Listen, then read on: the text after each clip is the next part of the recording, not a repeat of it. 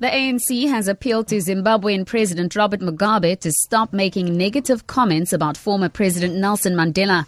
Mugabe has criticized Mandela twice in the last week, saying he preferred his personal freedom over the economic freedom of black South Africans. He also blamed Mandela for the fact that whites still control large sections of the economy. The ANC says it has been in contact with ZANU-PF over Mugabe's utterances. ANC Secretary-General Gwede Mantashe says the comments are baseless. And I said to him, you see, Dr. Chombo, your president is all over Madiba.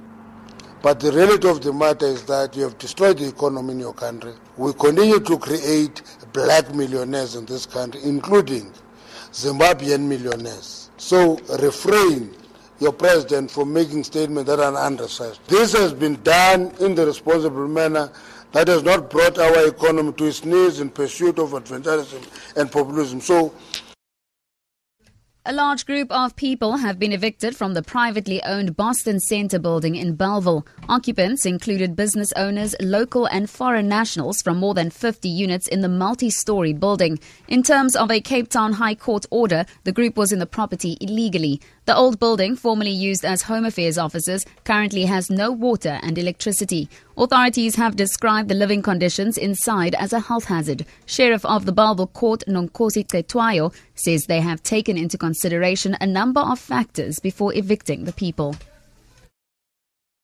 We also trying to observe the issues of human rights. We had numerous meetings with a number of stakeholders, planning on how we should come and do this eviction. We were trying to make sure that we do not find ourselves with a situation where we are confronted by the aged, the sick people and the children. Former SABC COO Hlaudi Motsoeneng and former News Group executive Simon Tebele are to appear in the Labour Court in Johannesburg today over the so-called SABC 8. Motsoeneng and Tebele must explain why they should not be held personally liable for legal costs in the matter brought by trade union Solidarity and Bimawu.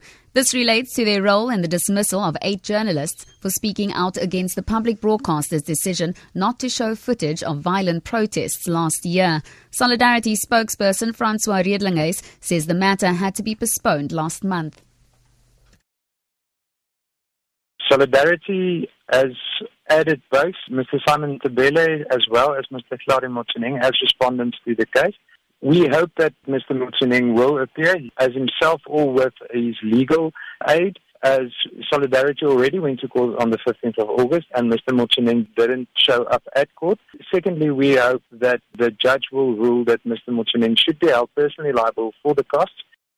To end this bulletin, regional body SADC is to send a ministerial team to Lesotho to get first-hand information on the apparent assassination of Army Commander Koantle Motso, as well as the killing of 2 senior Army officers by Motso's bodyguard. The shooting happened at an Army barracks yesterday. Last night, Lesotho's recently elected Prime Minister Tom Tabane assured Basotho, as well as neighbouring countries, that he is still in charge. Investigations are in progress to find out exactly what happened. But I can assure you, the nation and everybody else, that the situation up to now is under control. I'm taking this opportunity to pass my condolences to affected families. SADC is fully engaged in this matter, and we've already reported to them. And I'm sure they will respond. For Good Hope FM News, I'm Tamara Snow.